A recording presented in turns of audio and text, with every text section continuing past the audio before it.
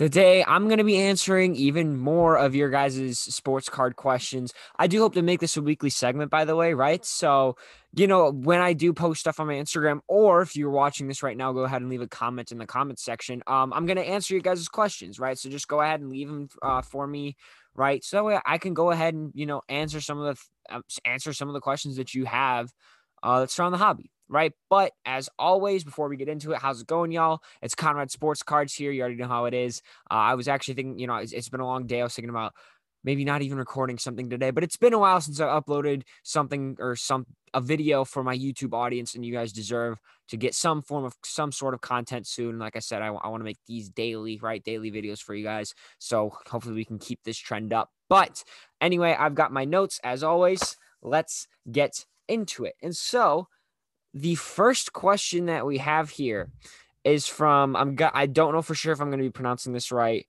Makadro Cards 805. I hope I pronounced that right, man. You can let me know if you're watching this on Instagram. And his question was thoughts on women's hoops and their WNBA cards. And I thought this was a very interesting question. So if you are listening to this, man, thank you. I really like this question. Um, so overall, I think the WNBA as a whole of course, I think it's obvious they're struggling a lot to compete with the NBA. And I think that's for, more than a couple of reasons. And I mean, first of all, they're still much newer than the NBA, right? They're still getting off of the ground. As far as, being a competitive league goes, the NBA has been around for a lot longer than the WNBA has. But there's one significant outlier between the WNBA and the NBA, and obviously that one is a women's league and one is a men's league. And as human beings, it's just, traditionally men are more athletic than women are, right? Your average man is going to be more athletic than your average woman. Right. So it's just it just makes the game a lot more exciting when you can see, 2 to 3 or 4 highlight reel dunks in a game versus the entire league's history only having, I believe it's only in the single digits, or it's like just above 10. Like they have like 12 dunks and the entire WNBA's history in total.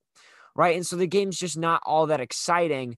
And so I just think that changes need to be made, right? Maybe they can lower the hoop or something like that so dunks occur more frequently. You can somehow maybe increase the speed of play, whether that's like decreasing the shot clock or something, so it's more fast paced and there's more action.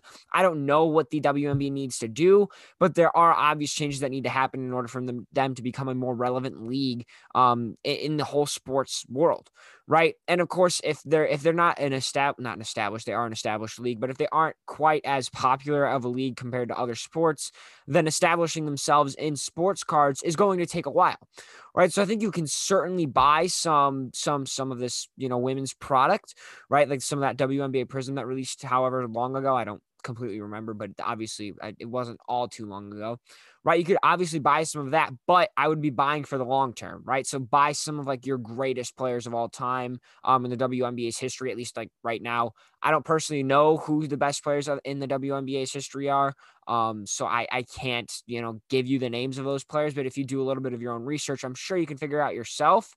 So if you do want to invest in the WNBA for long term, if you believe that this league will become more relevant, both in cards and in, sports as a whole, then go ahead and pick up some of those cards of all time greats and just hold on for the long run, right? That's the best thing that you can do. And one thing I do want to mention is I'm glad that Panini actually released, some of these women's like Prism product. It kind of gives a nice segue or a nice avenue for women's sports to become more relevant in sports cards in the future, right? Everyone talks about soccer.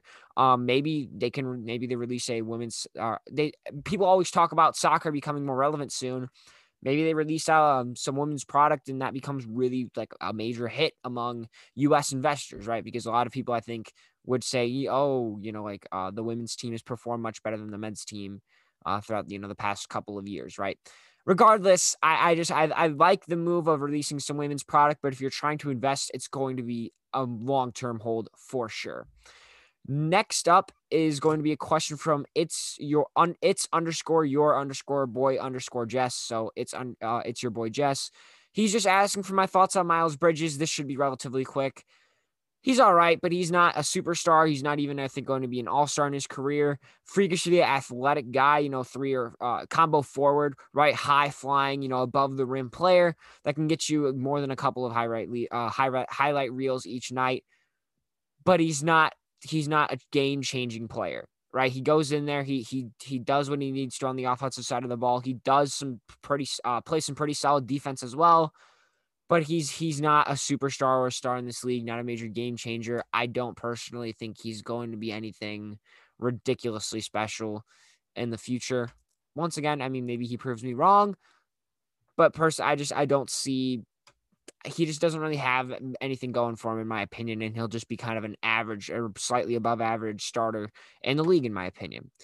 Next up, we have a question from Nick Magana. I believe Nick Magana _, on Instagram asked me for my thoughts on Jaren Jackson Jr. Once again, this should be quick before we get into our last question. Excuse me. I just choked on my own spit. I hope that didn't look terrible on camera. But I sorry, but he was asking, Nick Magana _ asked me for my thoughts on Jaren Jackson Jr. And I'll answer this before we get into our last question. I'm not the biggest fan of Jaren Jackson Jr. As an investment. Big men don't get a lot of love. We don't even know when he's going to be returning for sure, but when he does, you can maybe see some higher prices. However, one of the biggest reasons that his prices were increasing last year were because him and Ja were making such a good dynamic duo, and they were, really exceeding expectations and had a chance to make the playoffs last year. Then they didn't, and prices tanked. And of course, some of that was because of his injury. I think there are much better plays out there. I think that once he returns, he can maybe make some solid, He can maybe make like some solid returns, a solid ROI for you, but it's not amazing because he's also not the most flashy player either. So it's not like, in summary, I think there's better investments out there. I'm just going to put it that way, right? The last question, I love this question, by the way, from Reckless Cards on Instagram. I love this question. So thank you for this one a lot, man. He asks about market movers versus card ladder. What's better? What's worse? Pros and cons of each of them. What do you like? What do you don't like? So this is going to be a little bit longer than the other questions, obviously, but let's get into it. Right. So market movers and card ladder both are going to be able to provide you with some data, some analytics about cards that you're investing in, cards maybe that you're not even investing in, but cards that are, going up, going down, all the basics. Right. However, the platform which you use heavily is going to be dictated by who you are as a person, what your budget is, who you are as an investor, all that sort of stuff, right? Card ladder to me is less expensive. It's about $15 a month and or $100 or $150 a year, depending on which payment method that you'd rather decide to go with, right?